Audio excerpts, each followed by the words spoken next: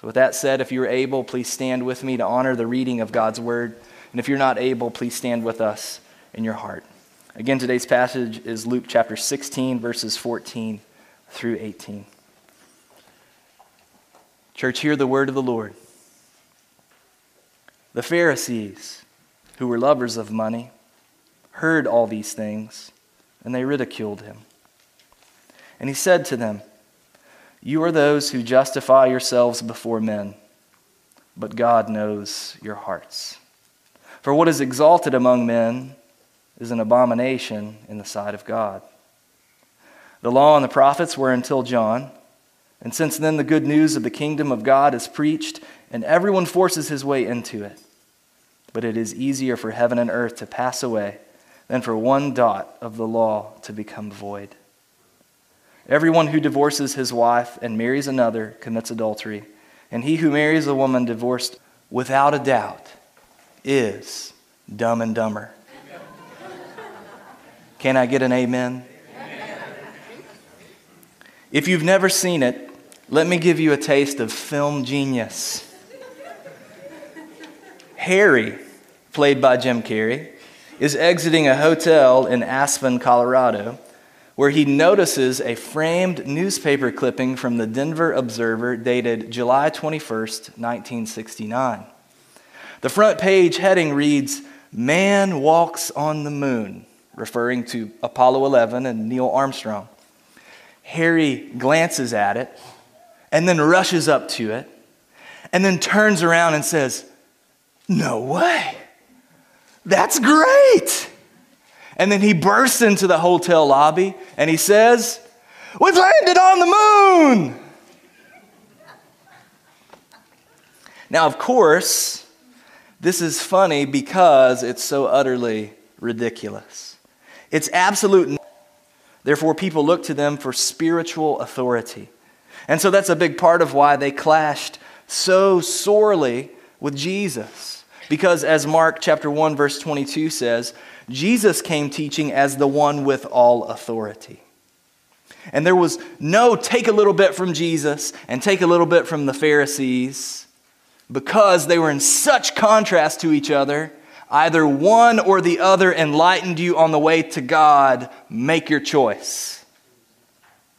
And so that brings us to our first application that I want to urge you toward today. Love God's approval more than man's.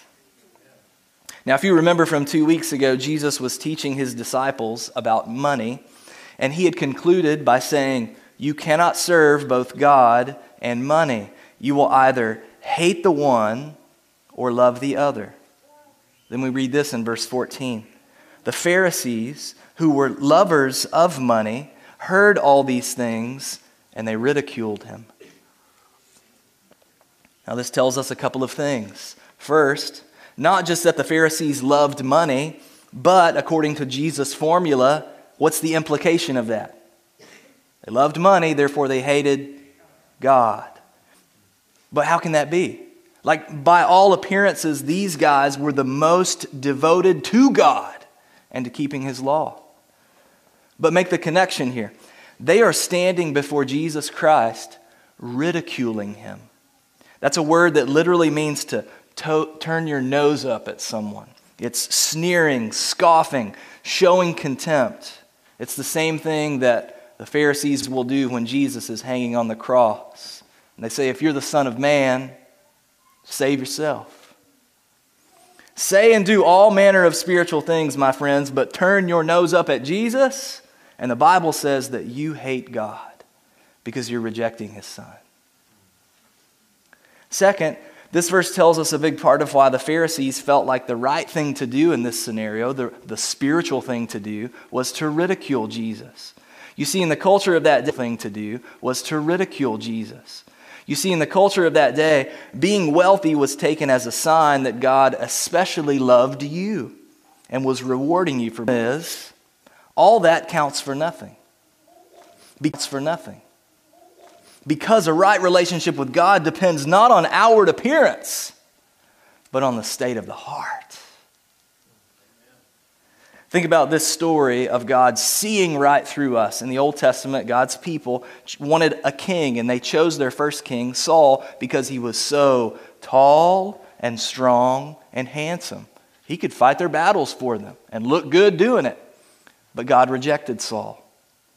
And then Samuel the priest is told to go to a man named Jesse's home, that one of the sons of Jesse there is going to be the next king of Israel by God's choice. And Samuel goes there and he sees Jesse's firstborn son, Eliab. And he's, guess what? Tall and strong and handsome. And Samuel's like, this is the guy right here. But here's what God says. The Lord said to Samuel, do not look on his appearance or on the height of his stature, because I have rejected him. For the Lord sees not as man sees. Man looks on the outward appearance, but the Lord looks on the heart. And y'all, the scary thing here isn't that, it's not just that God sees right through you, and so your self-justification then counts for nothing. No, it's not that. It actually counts against you because it convinces you that you have all the approval that you need. You don't need anything else. Any of you all familiar with the phrase nose blind? You know, these have been on commercials recently for like potpourri or something. All right, and so the idea is you have a really, really bad smell on your person or in your house or in your car, and you've had it for so long that you've gotten used to it. You don't even notice it anymore. But then when somebody comes around you, they're not used to it, they smell it. It's terrible. You think you're over there great, they're over there like dry heaving around you, okay? And when they leave your person or your house or your car, they're like, what, can you believe how bad that person smelled? Like, let's not go there anymore, okay? You've gone nose blind. And you see, self-justification makes you nose blind. You don't realize how bad you smell to God. And that's why Jesus, I think in this passage, effectively flicks your olfactory nerve up here in your nose to wake it up. Look at the rest of verse 15. For what is exalted among men is an abomination in the sight of God. Now, abomination is one of those big Bible words, right? We like know it, but we don't really understand what it means. It means detestable. And it idiomatically carries the idea of something that smells really, really bad. And so the things that we think make us smell really, really good to God are actually the very things that make him dry heave in our presence. And see, the Pharisees had gone nose blind. They were completely out of touch with reality. And so what do we learn from this? Beware. Beware. Our hearts by default are nose blind. We long to have approval. And so we are pros at justifying ourselves. So I ask you, what is it that you use to justify yourself, to make you right while others are wrong before God? Could it be like the Pharisees that you are respected, moral, intelligent, or wealthy? Is it because you made a profession of faith a long time ago in your life? Or you've been baptized? Or is it because you love everyone, you don't hate anyone? Or is it because you're a faithful spouse and you love your kids and you work hard? Is it because you have so many friends? Or is it because you don't need any friends? Is it because you know the Bible? You have better theology, and that's why you're justified. I'll give you mine. I've been in ministry for 20 years. I've been a youth minister. I've been a missionary. I've been a lead pastor. Y'all tell me, in comparison to somebody else, how can I not be better than them? Look at how faithful I am. Look how I've suffered for Jesus. You know what? Sounds a whole lot like the Pharisees, doesn't it? So maybe let's put it this way.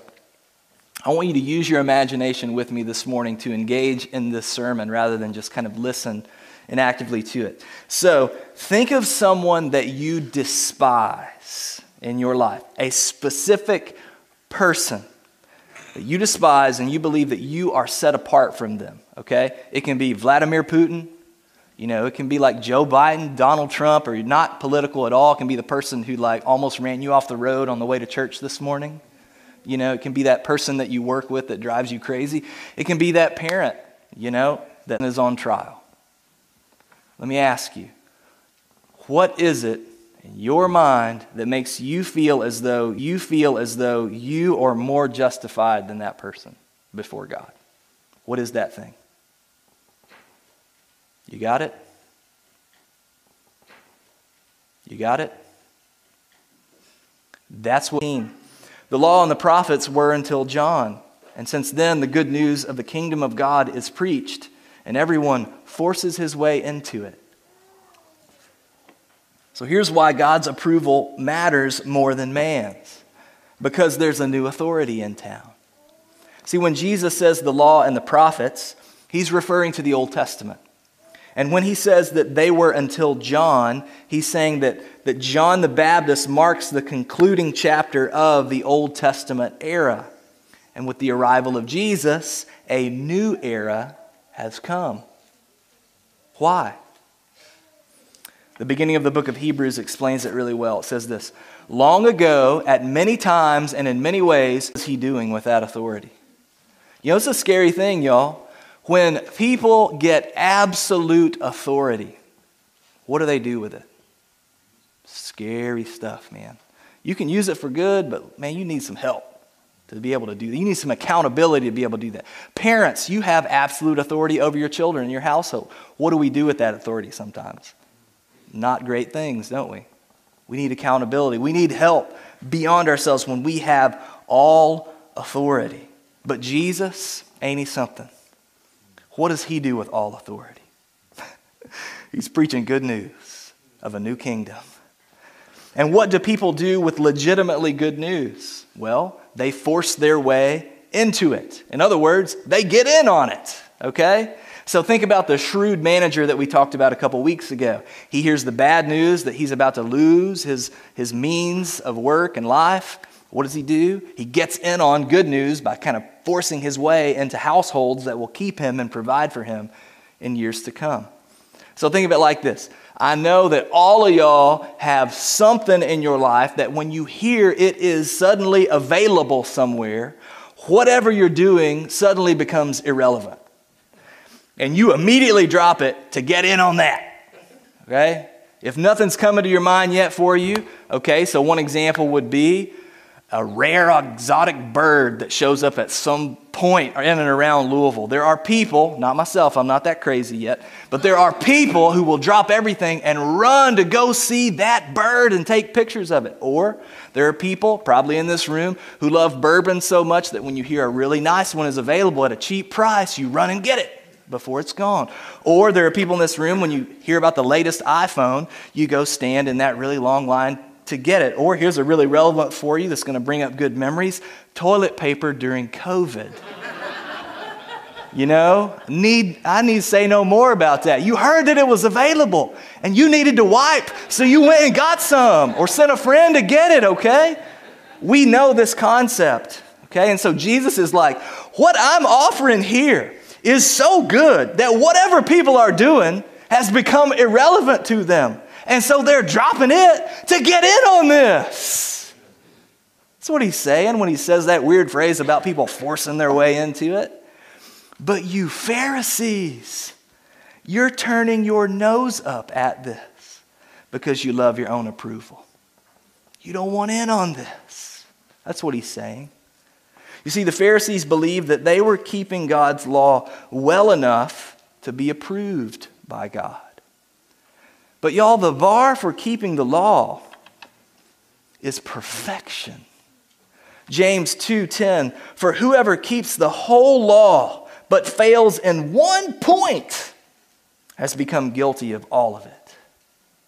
So the reality is that convincing yourself that you can keep the law perfectly, that you can be good enough on your own authority, is like convincing yourself that you can jump to the moon. All right? Anybody know what the kind of average vertical leap is of the world's best athletes? Those who can jump the highest of anyone on the planet. Anybody know roughly? How many inches? 40. About 40. Okay? About 40. It's pretty amazing. Defying gravity in that way. Anybody know how many inches it is to the moon? Well, as best as astronomers can figure, about 15 billion. Not to mention that you have to jump through the atmosphere and frigid cold and burning heat, no gravity. So it is absolute nonsense that the Pharisees would be this out of touch with reality, that they think they can fulfill the law, and so foolish about it in front of everybody. Like, how can you be that dumb? But that's what sin does to all of us. It makes us think that we can be good enough. And so we work hard and we self-justify. And the scary thing is, the end of the Old Testament era doesn't cancel out God's standard of perfection. Jesus says, yes, the good news of the kingdom is here, but, verse 17, it is easier for heaven and earth to pass away than for one dot of the law to become void. No, the perfect law of God lasts forever because the perfect God lasts forever. So you see, this is what we call the doctrine of divine impeccability. It is that he cannot fall short. It is not even possible for him to do so because it's who he is in his perfection, all the way down to the tiniest dot of the Hebrew script. In other words, God measures up all 15 billion inches. It's who he is. And in order to relate to him, you have to measure up to that capacity, all 15 billion inches. And even though there's probably a subheading in your Bible here before the next verse in this passage, and then when I read it earlier, you probably went through your mind like, why is he including that weird dangling verse about divorce there on the end? How does that fit into this? I really think that Jesus' thought process actually continues here. What he's doing is showing the Pharisees that they're not even getting 40 inches off the ground. They think they're making 15 billion. He's like, yeah, I think you got 2. All right? That's what he's doing here. You say that you're approved by the law and authoritative guides for it. All right, cool. Verse 18. Everyone who divorces his wife and marries another commits adultery. That is one of the 10 commandments. All right, it's the basics of the law. And he who marries a woman divorced from her husband commits adultery. Now, I imagine this would have been followed by awkward silence, because the Old Testament law did seem to give provision for a man to divorce his wife, as we read in Deuteronomy chapter 24. He can divorce his wife if she finds no favor in his eyes because he has found some indecency in her.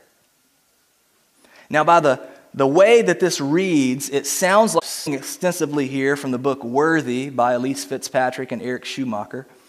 By the time Moses delivered the law to God's Old Testament people, divorce was already so commonplace that rules had to be made to regulate husbands' behavior toward their wives and to curb their abuse. Because it was a patriarchal society, weighted so heavily in men's favor already, God gave the rule to uphold marriage and to protect women. That's what it's in Deuteronomy 4. Otherwise, a husband could do any of the following. He could threaten his wife with desertion. He could throw her out on the street. He could change his mind after he had thrown her out and told her to come back, and then get mad at her tomorrow and throw her out again. Or he could slander her as a deserter. And you see, instead, the husband had to give her a certificate of divorce, which then made it public to all that he was the covenant breaker. And that then allowed her to freely marry again. In the Gospel of Matthew, Jesus said, because of your hardness of heart, Moses allowed you to divorce your wives. But from the beginning, it was not so. Thus, this law served more like a guide for husbands to stop mistreating their wives and to hold their wives and the covenant of marriage sacred, as it was intended when God created Adam and Eve. Now back to the scene. There probably would have been awkward silence because the Pharisees had taken the heart of this law in the opposite direction. You see, they gave great liberties to men, including themselves, for divorcing wives. Even as much as, and this is written in rabbinical writings, even as much as if a wife spoiled dinner, you could divorce her.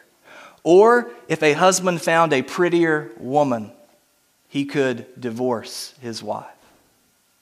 So imagine the Pharisees' reaction when Jesus says that divorcing and remarrying and marrying a divorced person is adultery. Cricket, cricket. Okay? Now, he is not creating a new law here. What he's doing is he's getting at the very heart of the Old Testament law. If God seals the marriage, then that means he has the authority over its covenant. To then choose to break that covenant is no less than placing your authority above God's. God says, I sealed it. It's not broken, even if you say it is. So when you go and marry someone else, you're actually still under the first covenant, and therefore you are committing adultery. Now, disclaimer here. With greatest sensitivity to this flock, this is not all that Jesus teaches about divorce. He's setting forth a principle here to confront the hearts of the Pharisees and not to establish a rule that then applies to every single scenario. So here at Antioch, we believe that the Bible does teach that there are certain scenarios in which God allows for the marriage covenant to be broken and to be taken up again. And we believe that the gospel is sufficient such that the divorced and the remarried can find a place and healing in the church. And we as pastors shepherd people through these scenarios on a case-by-case basis. All that to say, what is happening in today's passage all comes down to the issue of authority. Who is the one with the authority in first century Israel? Is it Jesus or is it the Pharisees? And more importantly, who is it in 21st century America who has the authority? Is it Jesus or is it you? My friends, I urge you, love God's authority more than man's. Seek God's authority more than man's. And as is the case every week, at least I hope that you have found this to be true and taken notice of it. As is the case every week, I confess to you freely that what I have taught. So if you turn your nose up to your desperate need for a Savior in the face of these things that I've preached to you today, then on His authority, you're going to walk out of here nose blind.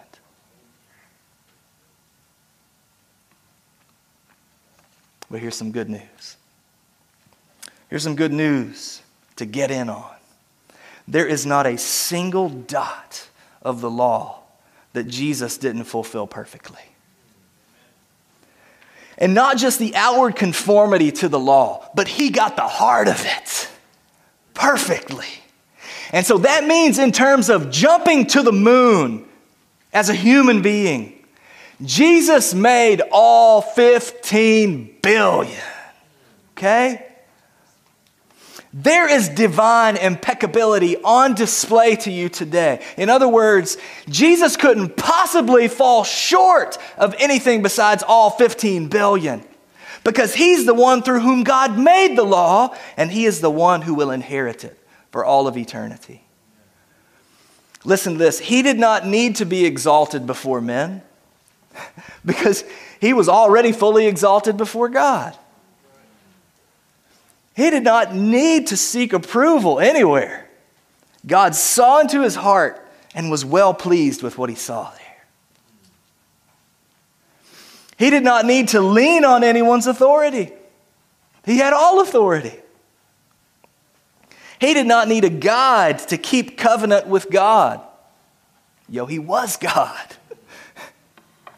And yet, what did he do with all that exaltation and approval and authority and covenant? Right? He has it all. What we do with all that authority are bad things. But what he did with all that authority, he laid it down. Laid it down. And he became the outward appearance of our... Follow this with me. When Jesus is on the cross, you're not just seeing a man who didn't deserve to be there. You are smelling the results of your self-justification. You are looking at Jesus, you're smelling something really terrible. This is not the way it should be. What you are smelling is someone paying the price for your self-justification before God. Instead of exalted, he was laid low. Instead of approved, he was rejected. Instead of authoritative, he was powerless. And instead of covenanted, he was cut off. He became the abomination to God. He smelled really, really bad on the cross. Why? So that you, by grace, through faith, could smell really, really good. Romans 4:25. Jesus was delivered up for our trespasses, but then raised for our justification. So you don't have to justify anything anymore. He was raised for it. He earned it for you in order to give it to you. So friends, this is the only way for you to get the approval that you long for. Trust in the one who died to take your place and then rose to give you his place. And for all of you who do that, you know what we can say? As crazy as it sounds, we can say, no way. That's great. In Christ, we've landed on the moon. Okay? You follow me? Did that just redeem Dumb and Dumber for you? There it is. What am I saying? What I'm saying is Jesus, in his rising, when you trust in that for approval, he places on you his approval, his earned 15 billion inches, so that when God looks at you, he sees one who's landed on the moon, who's fulfilled all the law perfectly. You're like, wait a minute, no, I don't feel it all perfectly. I understand, but here's the thing.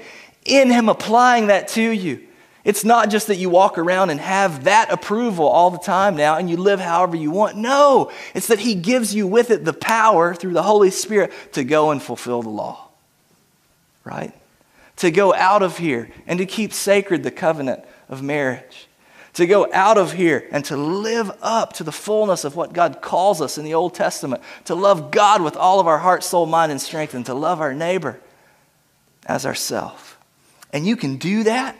Why? Think of it this way. Earlier I had, you use your imagination to put someone in this seat that's really despicable to you, detestable to you. And I told you, really, before God, that person may be getting 2 inches off the ground and you may be getting 10 inches off the ground, but that's not anywhere close to 15 billion, okay?